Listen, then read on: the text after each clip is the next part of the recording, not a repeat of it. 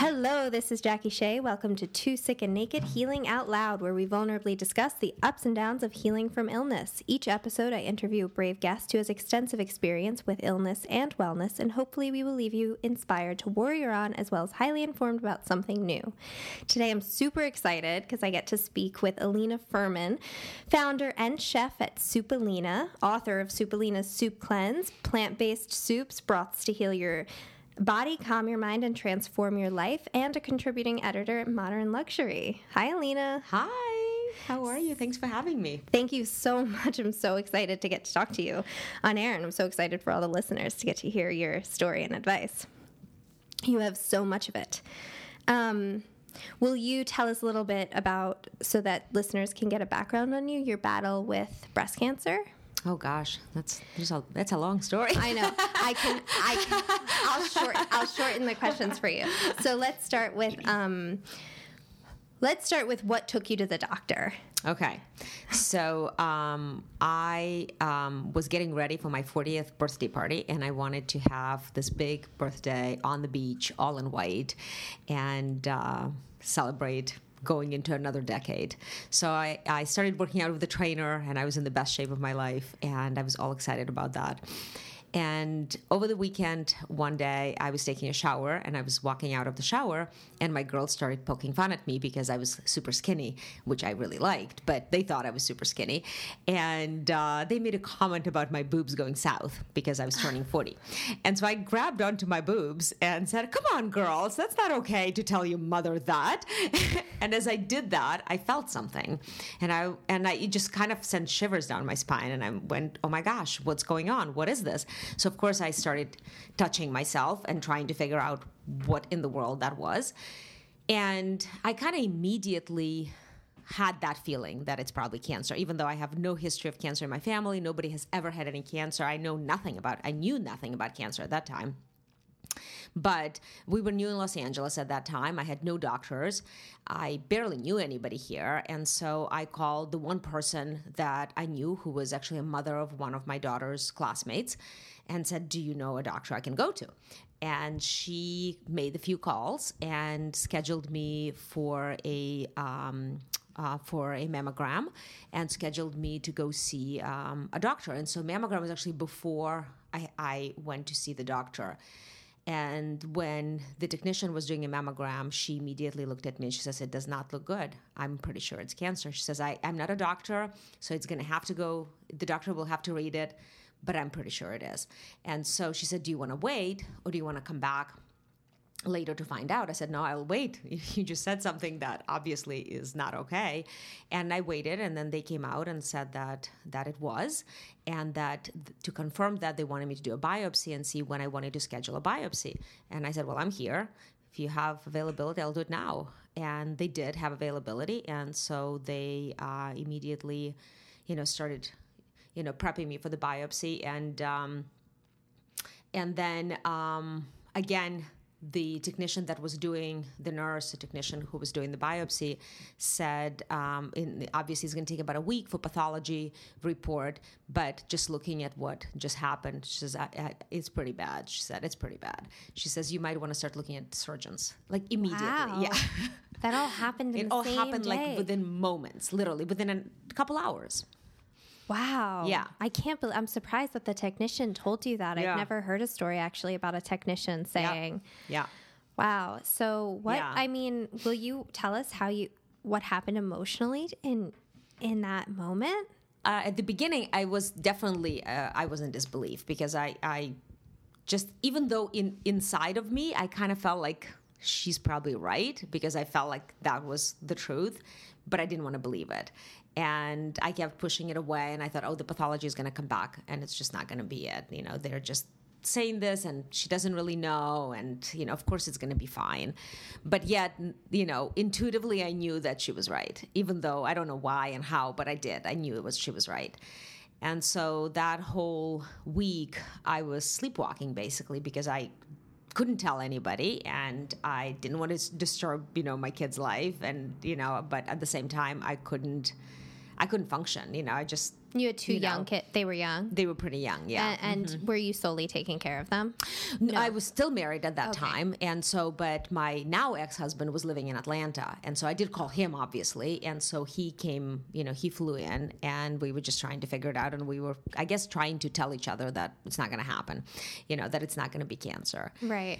And and then I was actually in San Diego with my younger daughter. And we were in the car when the call came in from the hospital, from pathology, basically confirming that it was cancer. And it was surreal, completely surreal, And then because they immediately start telling you like what you should be doing. You have to make this appointment, that appointment, and it was just like a whirlwind of information that I was not prepared for, and of course didn't have time for.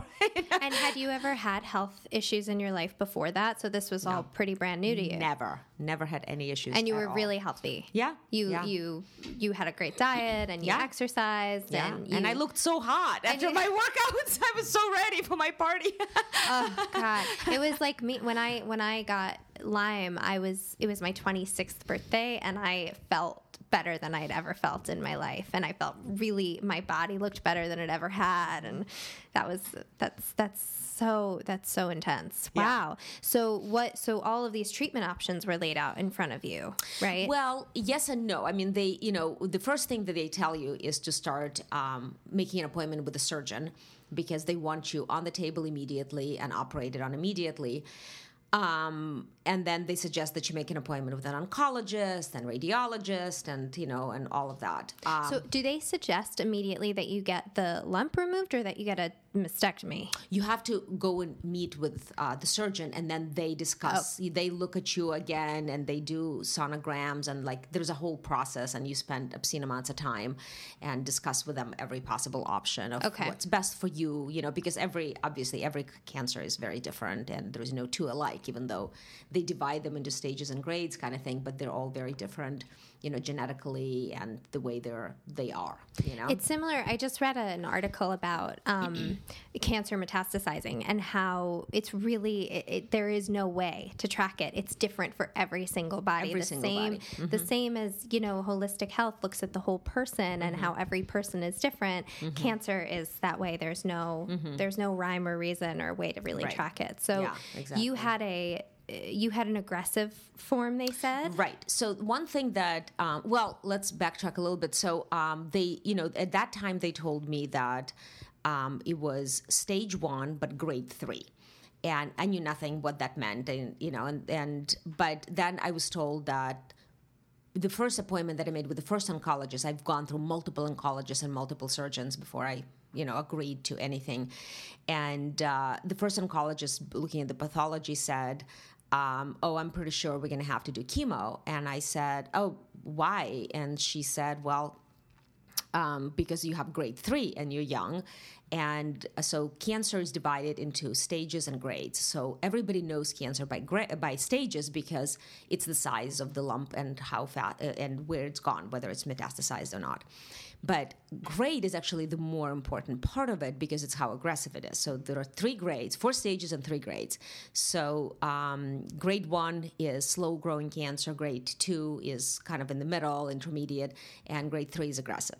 And so the way I kind of learned it and I explain to people now is that it's kind of like a turtle and a bird. You can have stage 4, for example, which is metastasized cancer all over your body, but grade 1, and it can take you way longer, and you can live for way longer, even without doing anything sometimes, because it just grows very slowly.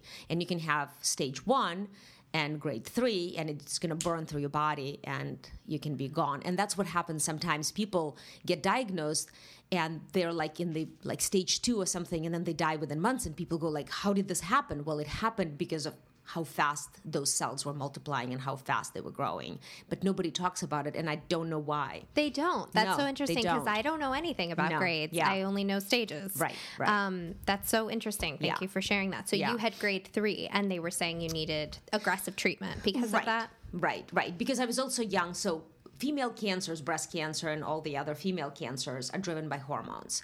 And the younger you are, the more aggressive cancer usually is, because obviously you're hormonally healthy, and because it's driven by hormones, most of the treatments like chemo and some of the subsequent treatments are there to block hormones from being released, is because hormones are the driving force of female cancers.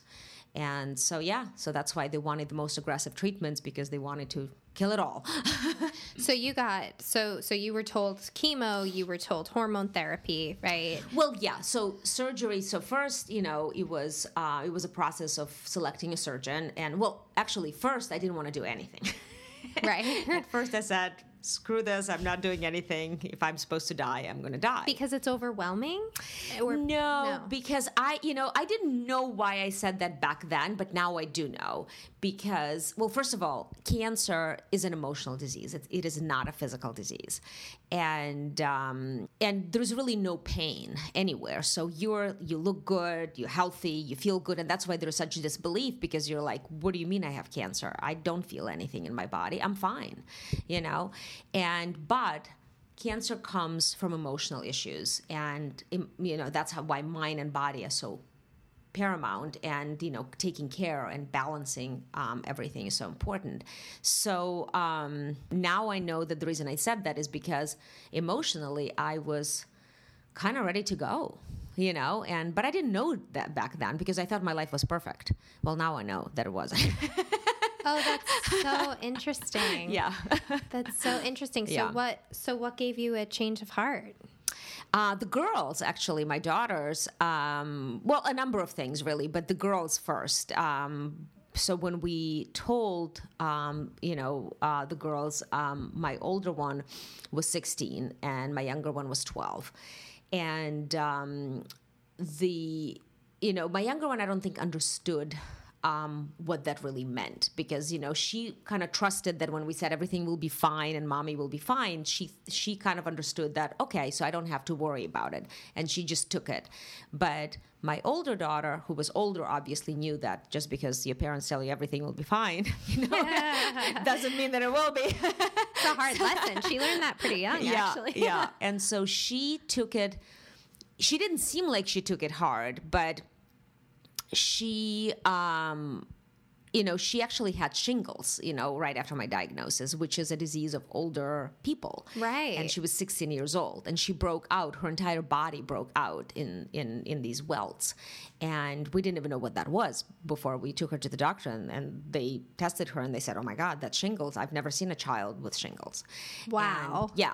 And it's because she was so stressed on the inside, of course, that her body just reacted in such a violent way. And she was crying, and she was really, there was a lot of change in her, and I felt it. And it killed me, I couldn't even believe that. I didn't even think, I don't know what I was thinking, but I didn't think that anybody would care, I don't know. I just didn't feel like anybody would care. I didn't want anybody to know about it. I told my kids, don't tell anybody. You can tell one friend, if you want to share with somebody, but I don't want people leaving food at the doorstep. I don't want people to think that I'm sick. I don't want anybody to know.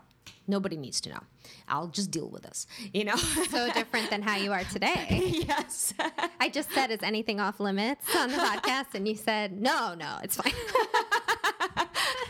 I know. You've healed. It's changed my whole life. Yeah. That's so cool. Yeah. I mean, it's hard to get there, but you talk about in your book, something about how your passion chooses you. You don't get to choose it, or your life. Your life path. Life path. Yeah. Yeah, so sure. So this has changed your whole life. Totally. And so you decided you were going to do something about it, because you're... Right. So I started, I started seeing different surgeons and interviewing surgeons to see what that was all about. I've never been to a hospital before. I've never had anything done. I knew nothing about I've never been...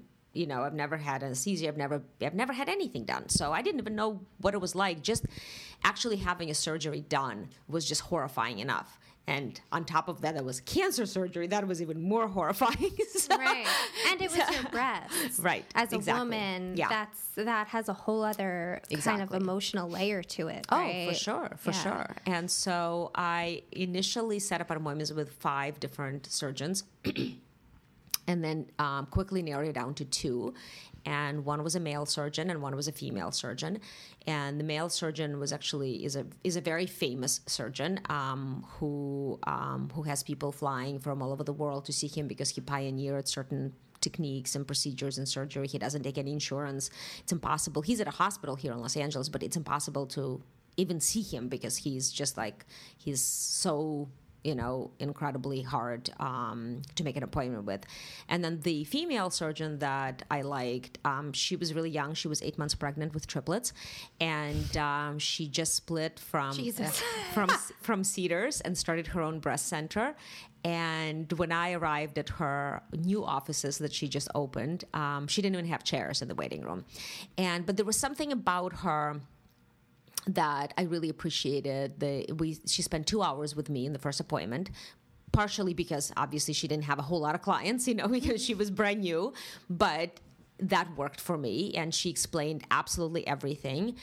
And because obviously I had a million questions. And one of the things that I did that I always encourage everybody to do is I had questions written down before I was going to see my doctors. And I had my little recorder. Being a journalist, I knew that I had to record my sessions with doctors because I was completely distraught and I couldn't hear. And what I heard was not what I heard later, obviously. And so then I would come home and I would listen, I would transcribe, and I would then make sense of what happened in those offices. So she spent a lot of time with me. He, on the other hand, was very responsive and great doctor, great surgeon, but he obviously didn't have the time that she had, and he was a little brisk, and so it came down. So I spent 3 weeks after I've narrowed it down to them, going back and forth between the two of them and bouncing information. And I think they both hated me by then because I was very high maintenance. It's great, though. I love that you didn't rush into anything. No. And I recommend that everybody, because, when people get diagnoses like cancer, doctors immediately want you on the table and they want operated on literally the next morning. But I always tell people, it's taken you all these years to get that cancer. Don't go into surgery tomorrow. Spend some time educating yourself and understanding what is going on with your body. Nothing is going to happen. Those couple weeks or even a month or even 2 months are not going to make that much difference in your life. Like, literally get that time and do this for yourself. And it was really helpful for me. And eventually it came down to the incision. Well, like you mentioned, the breast, it is very important. And so being a young woman herself, so the surgeon I went with was Dr. Christy Funk, who's now very famous, but back then nobody knew who she was. And she said, "You're a young woman, and I don't want your breast to look bad. So I'm going to make an incision around your nipple." So when I asked the same question, the male doctor, he looked at me and he said, "Do you want to live or do you want to die?" Oh. And I said, "What kind of question is that?" And he said, "Look, if I go around your nipple, I'm not going to get the entire tumor. And you're probably going to go into a second surgery. And then I don't know what's going to happen. And I really don't recommend that." And wow. So when I asked Dr. Funk, well, he's telling me that he can't do that. Why do you think you can? And she said, "Well, it's an extra 45 minutes, So, wow. But I still didn't believe it. So I had a friend in New York who had connections at the hospitals there. And so I had the chief of oncological surgery on the phone with me measuring the distance from my tumor to my nipple. When I was in the car one day, he says, "Well, how many millimeters or how many centimeters?" Oh my gosh. Because it was a whole to do. But I am really happy with the decision that I made. And the surgery was amazing. And So you really got connected to some of the best doctors out there to be able to do that. Yeah. Did they? Oh, they didn't take your insurance. No. So at that time, I had self-employed insurance that was didn't really cover a whole lot and had like a $10,000 deductible or something like that. And I don't even think had a whole lot of network. I don't even remember. I just remember that it was not a really great insurance because we didn't go to the doctor. So we just had to have something, so that's what really it was. But I think it was also timing and luck and circumstances. I don't know. I mean, so many things came to play here that I think part of it was that it was a new practice, and she, I think it was something that she was willing to work with. And I actually ended up doing the surgery not at the hospital, which I had a choice with because she had privileges at a hospital. And the choice was having the surgery at the hospital or having it in the OR in the building, because her offices were in the building where there were multiple medical, offices, and they had like a small OR that doctors shared in the building. And I don't know how I knew this. I really don't know. I don't remember because I was doing massive amounts of research, but I called Cedars to ask them what it would be because of my insurance. And I believe, and I can't remember now all the numbers, but I believe they told me that it was something in the area of like in the 30s or in the $40,000 for the surgery. And then going into the OR was, I believe it was around 8 or 10. I can't remember. But I can't remember the arrangement that we made that if we paid her cash, for using the OR, it was like a different price. And because insurance was not going to cover anything in the OR at all, because it was not affiliated with anything, it was just a medical office OR, it made sense for us to actually pay cash to do the surgery versus going through insurance. And I can't remember. I think she gave us like a really good discount. I think it ended up being like $4,000 or $5,000 or something like that. That worked out. Just for the OR, just for the room and anesthesia and all of that kind of stuff. So, but that actually ended up being a blessing because it was just me. It's a tiny little OR, and then they had 3 nurses and they had the doctor, and it was just me and my family, and it was actually a really rather pleasant experience. Oh, great. Considering circumstances. That's so great. Yeah. So you got that removed, mm-hmm. and then after that, I believe you did hormone therapy. So I got the lump removed, and she cleared the margins, which was a big thing. So in cancer surgery, when they remove, the reason some women do mastectomy is because it depends on how the tumor is structured, and one of the things why some also women go into subsequent surgeries is because when the tumor is removed, they don't always clear the margins, meaning that there's still cancerous cells that are around, and they can only check it in pathology post-surgery, whether the margins have been cleared. And so luckily, all of my margins were cleared, and so she was able to remove the entire tumor and the tissue surrounding it and whatever that needed to be removed. And so that was out. Amazing. That's good news. Yeah. So that was really good news. So then I was told that I needed to do chemo, radiation, and then hormonal therapy.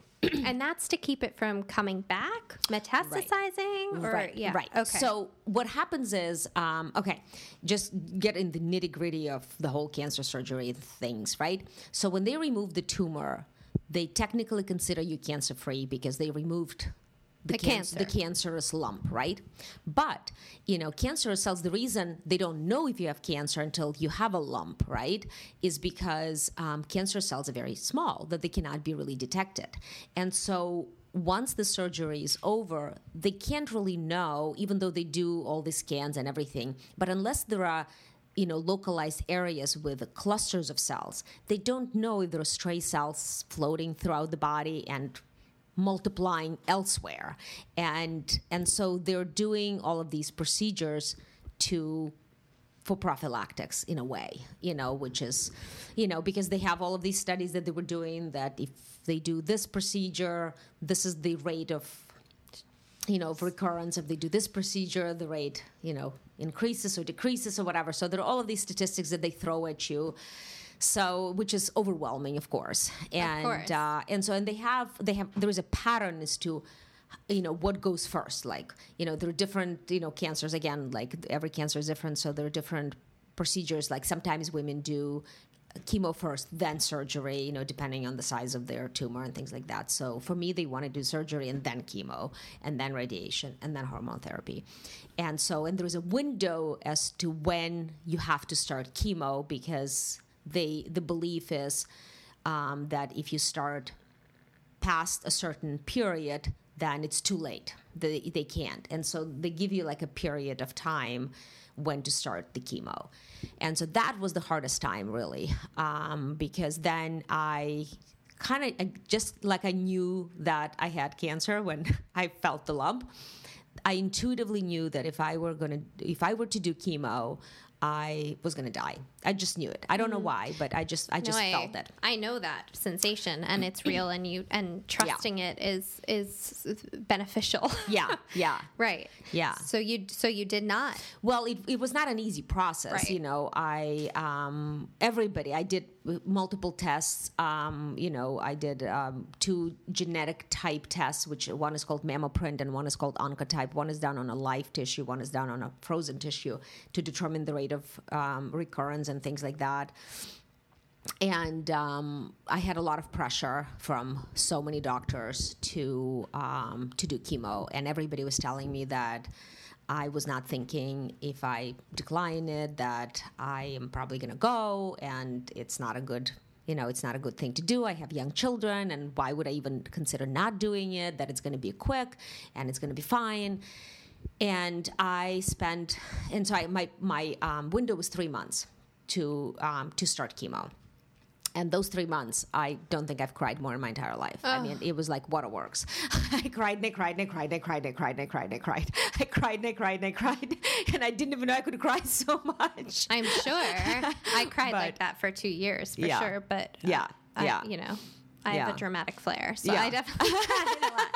But that's such a hard decision to make. I've seen people have to make that decision, and it's really hard. Yeah. And I'm sure your loved ones around you are wanting you to do it because it seems like that's the safest thing to do, but you are living proof that you found an alternative way. So is that the part in your book, Supalina? When I talk about the book, I'm talking about Supalina. When you talk about being in fetal position and crying on the bathroom floor and crying, is this that phase? Yeah. And I literally I surrendered and I said, I'm going to die. And I remember, one of my I wouldn't return anybody's calls. I sent a couple emails to a couple like groups that I was in, and I said, "Look, guys, I got cancer. Don't call me. I'm done. I'm gone. I'm dying. Like I literally believed that I was dying. Like that was that.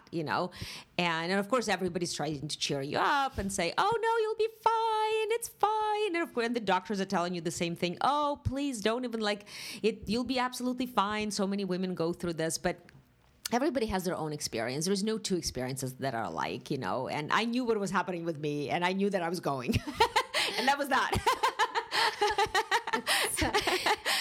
So I wouldn't call anybody back. And one of my friends from New York, she persisted, and she called, and she called, and she called, and she called, and I would not call her back. And she would leave me these crazy messages on my voicemail. And I finally called her back one day, and I said, "Ellie, stop calling me back. I'm dying." And she goes, "Oh, really? And you're feeling sorry for yourself?"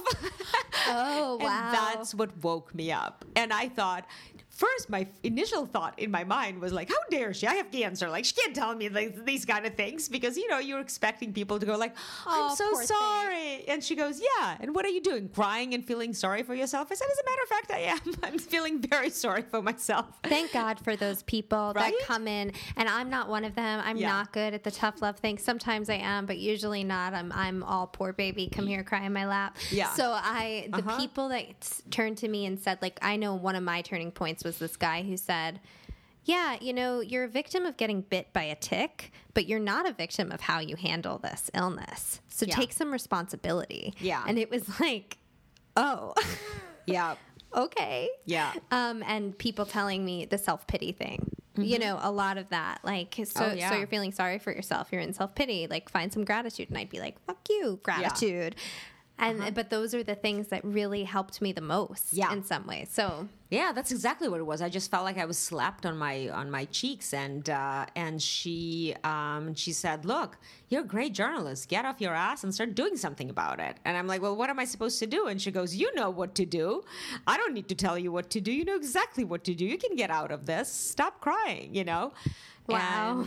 And it was a wake up call, like a massive wake up call, and that's what kind of sent me on this journey of, you know, of being the journalist and researching my own case and then making myself, you know, the guinea pig of my own research, because I was like, yeah, what do I have to lose? If I'm going to die, I'm going to die, so I might as well just learn some shit on the way to die. You know? That's so funny.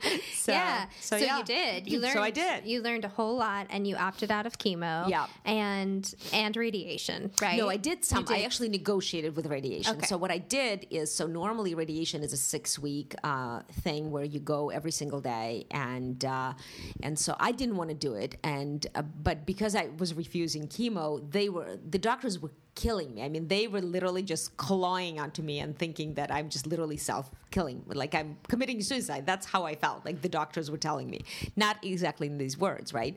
So when I went to see the radiologist, I said, I will do some radiation, but I'm not going to do the 6 weeks. And he goes, right, but that's the protocol. And I'm like, I don't care.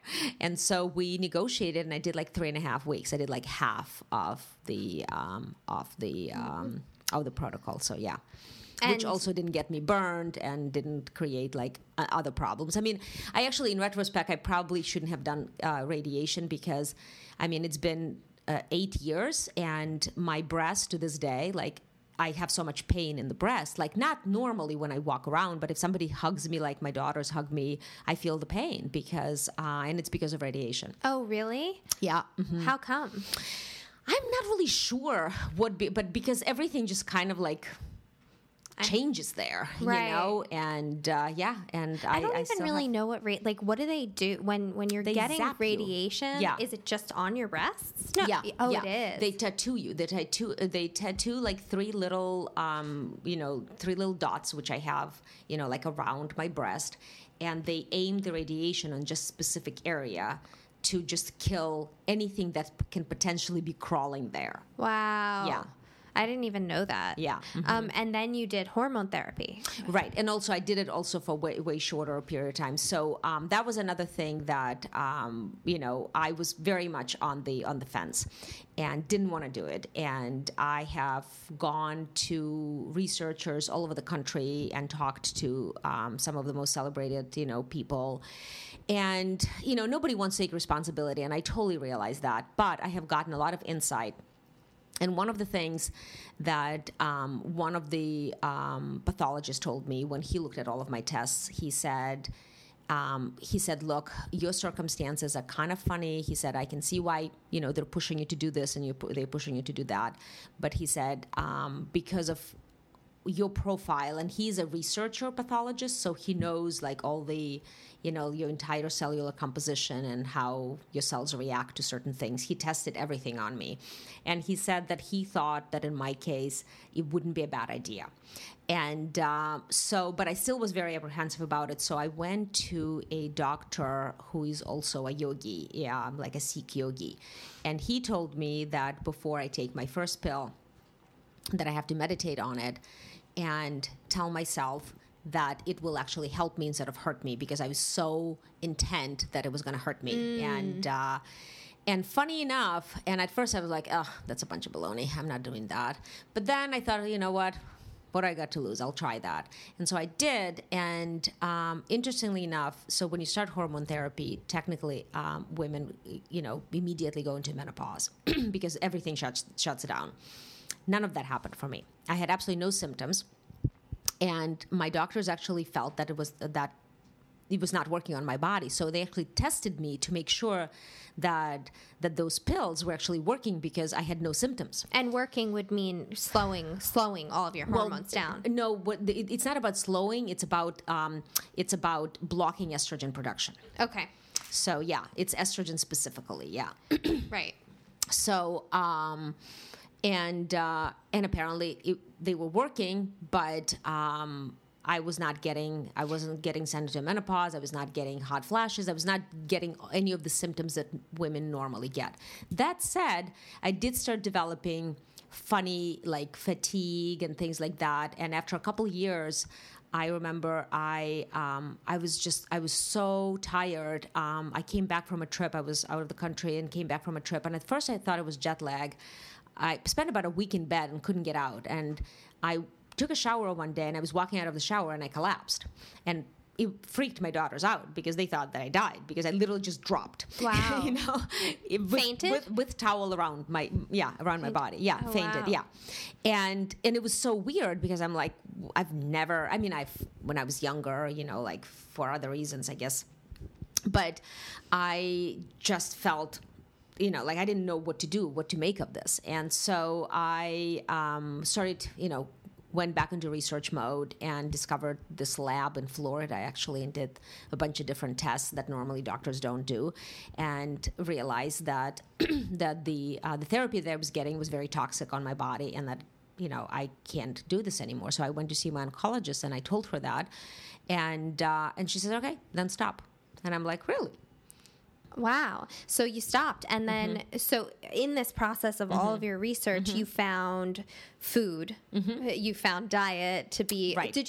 So one of the things I suggest to people that come to me with Lyme disease is I always say, go find the people that got well and were very sick and find out what they did. Yeah. Did you go to cancer survivors? You didn't. You talked to doctors? No, it wasn't even doctors. So it was research really. So what I as a journalist, I was trying to understand what cancer really was and why we get cancer and why it's such a mysterious disease and why everybody's searching for quote unquote cure for cancer. Like, what the hell is that, right? And I realized that there is cure and there is prevention. Nobody just wants to talk about it. And because it's hard work. Nobody wants to do the work. Everybody wants to unless take a your pill. life is threatened. Yeah. And especially, we like, quick fixes, So what I discovered, at the end of the day, it all comes down to cells, again, because cancer cells are cells, right? So we all have cancer cells floating through our body at one time or another, but our immune system normally is strong enough to just zap them and off we go. And it has to do with viruses and all kinds of things that enter our bodies, right? So if our immune systems are strong, we're able to combat that, right? So when immune system weakens, which happens with emotional issues, with physical issues, with different things, right? So it creates an opportunity for those cancer cells, in my case, to latch onto each other and start multiplying. So you have to create an environment in your body to not allow that to happen again. So I started also with female cancers, because female cancers are hormone driven. When you're eating meat and animal protein, meat contributes to hormones because you're consuming somebody else's hormones, whether it's dairy or meat or anything else. It's just, logical, right? What about soy? Soy is controversial. It's funny because I've read so much research on soy and it's so divided. So what I have determined is that if it's fermented and sprouted soy, it's way better for you than actual soy. Which is like tempeh. Which is tempeh, which is you can buy sprouted tofu in stores. You can buy like fermented soybeans, things like that. So those are, miso is fermented as well. So that's why miso soup is good for you, is because miso is fermented soy. Got it. Yeah, I thought fermented was better too. But okay, so animal products, hormones. Right. So I knew that I had to eliminate all the animal protein in order, because if I'm not doing the hormone therapy, right, I need to figure out how to regulate my estrogen. So how do I do that? And, if I eat meat, it just stimulates my estrogen. And so I needed to calm it down. And so I had to, eat a lot of vegetables and things like that. But so I've also discovered Chinese medicine because of my surgeon. Actually, initially I started seeing a Chinese medicine doctor and started doing acupuncture and having herbs. And usually when you go to acupuncture, you get a lot of supplements and herbs and things like that. And at first I kind of started on that regimen. But I realized very quickly that I can't possibly be consuming that many supplements. There's just too many things I need to have in my body. And then, being naturally curious about things, I would ask every time I would come for my session. I would ask the doctor to tell me about things like, why do I need this? Why is this working? And I discovered certain supplements or certain herbs, I should say, that I could easily just incorporate in my diet instead of just popping pills. And so that got me going, and also eliminating animal protein. I always considered that I ate healthy, and I never thought that I was unhealthy or anything. I was never overweight or anything. And so I kind of struggled with that because I love food, and I love the excitement of food and the ritual of food and culture and everything that has to do with it. And eating very bland vegetables with like brown rice just was not exciting. And I used to joke, and with my family, I used to say that if I'm not going to die from cancer, I'm definitely dying from depression because I can't eat like that. Uh-huh.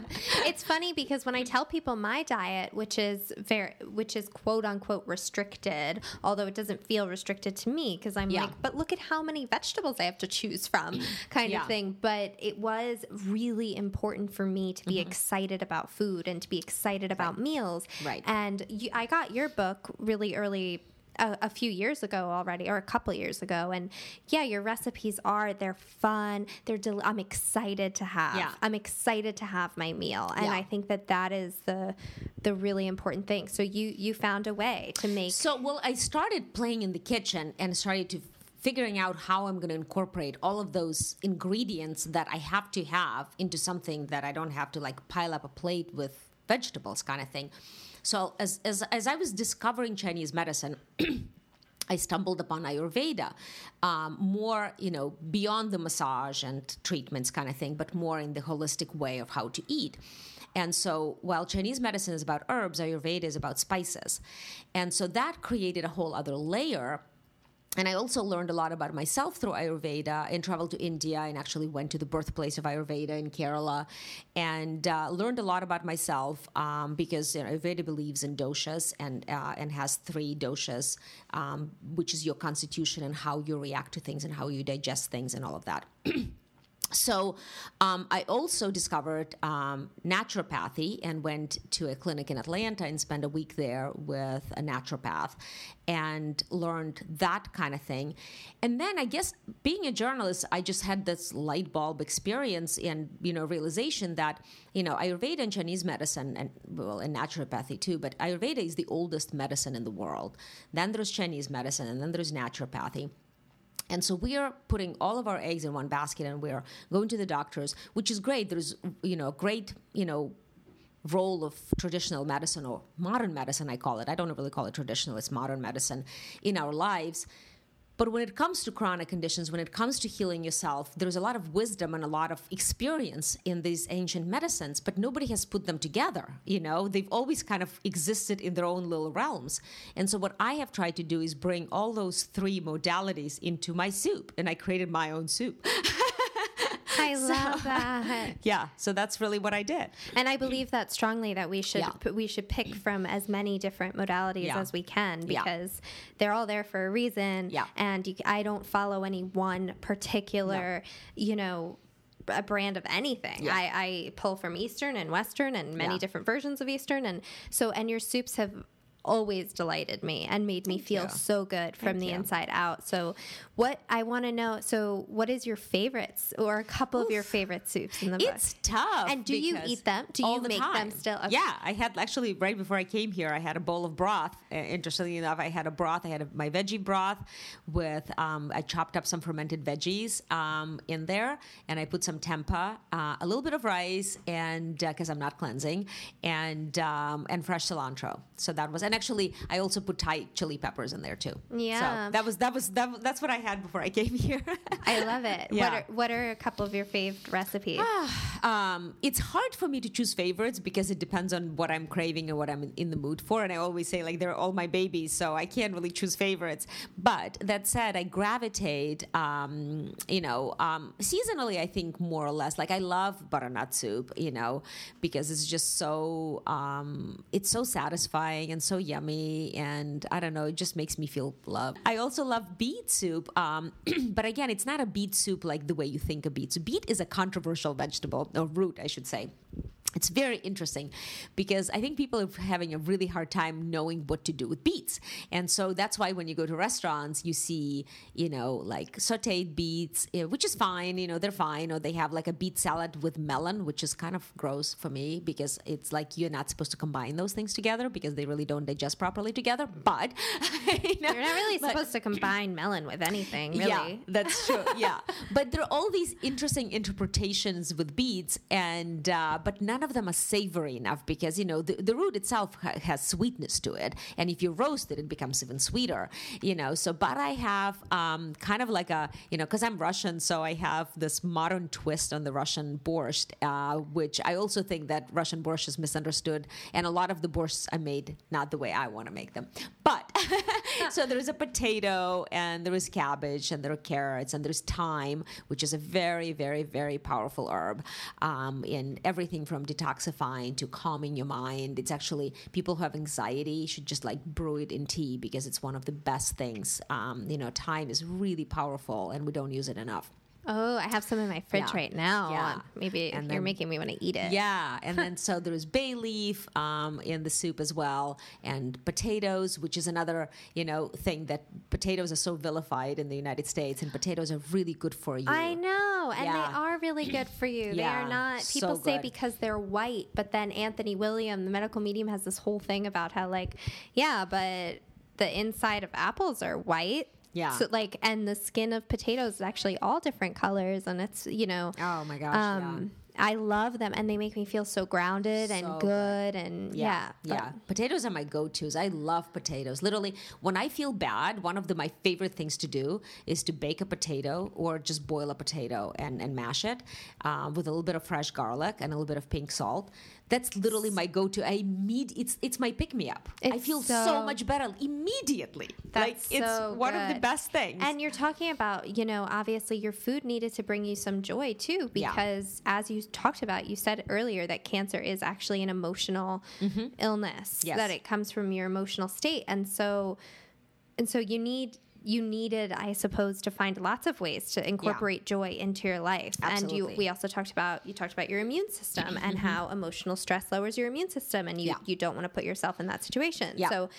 So the way you live a balanced life today, we do have to wrap up shortly, unfortunately, because I could talk to you forever. I know. What is your balanced life today? I know you do Kundalini, right? That's one of your Kundalini. I do I meditate. I actually go once a year. I go on these 10-day silence meditation retreats that are so powerful and incredibly revitalizing. And I think it's very hard to find balance in modern life. It really is. And it's a constant struggle. It's not like I have figured it out. I'm still figuring it out. I always say I'm work in progress. Right. I'm not done. No. I'm still trying to figure it out. And there are days that I fall off the wagon and I feel really bad and I beat myself up. And then I go no, I should not be beating myself up. And so it's, part of the balance is actually to fall off the wagon. Yeah. Part of the balance is to let yourself be human. Yeah. But you do meditate. You do have this diet. You don't fall off of your diet, really. I do sometimes. You do. One of my biggest crutches is bread. Bread. Oh my God. I literally, I have to stay away from bread because if I have a tiny slice, I am done. I have a loaf. Yeah. I can't stop. It's my drug of choice is bread. Yeah, it's really good. I love bread. Right. So things like that sometimes I just overdo some things. And it's not like they're bad things. None of them are bad. But, it has to be balanced. And sometimes I don't. Right. And you've found you're working and you feel healthy and you are free. You continue to get checkups. Do you still get checkups every? Yes, I do. Yeah. I go once a year just to get my blood work done. And, and I'm, getting older. So I started kind of paying attention to my hormones. And so I actually did for the first time this year, I went to a naturopath and did a massive panel that looked at absolutely everything in my blood and saliva and hair and all of that kind of stuff. I like doing those panels, and so I know what's going on. But interestingly enough, then I go to my oncologist, and where the naturopath says, "Oh, pay attention here and pay attention there," then my oncologist goes, "You're fine, you're great," and I'm like, Yeah. Right. Yeah, it's worth it to go to have all of to get the full outlook from multiple different people. And I love that you talked about that, seeing you really took your time. You saw many practitioners and you did the research yourself and you pulled what felt right for you and best for you and what came out of the research, what was scientifically proven for you. So you're such an inspiration to take your health into your own hands. And today, like, you're so different than you describe yourself before, when you told everyone to not talk to you and, you know, don't call me, I'm dying. And you're such a joy, and you're such a bundle of light. So, and you really attribute that to this journey. Yeah, cancer changed my life for the best, for sure. It was actually the silver lining, the, you know, like the magical journey. I would have never been where I am today. And I'm actually super grateful that I had cancer. It's the kick in the butt that I needed. Yeah. I relate to that with illness stuff. That's so cool. Yeah. You can buy Soup Alina, which is soup plus Alina, and it's so cute. And it's such a great book, guys. And you can actually do Alina's soup cleanse out of that book. And if you live in LA, or you ship everywhere? No, just LA. Just LA. If you live in LA, you can purchase soups from Alina, and they're very good. You can buy it on Amazon or Barnes & Noble. And it's actually in March. It's coming out on paperback. So really? I just found out. Yeah. Oh, fun. Well, I have the hardcover. And you can also follow Alina on Instagram and Twitter at Soupalina. It's SOUPELINALA, Soupalina LA. Or at Alina K. Furman. On Instagram also, and on Twitter at Alina Furman. And I will link to all of that below. And thank you so much for taking the time to talk with me and for sharing all of that knowledge with everybody. Everyone, we'll see you next week. Thanks so much for tuning in. Feel free to review in iTunes, and follow me and subscribe on twosickandnaked.com. Thanks. Bye.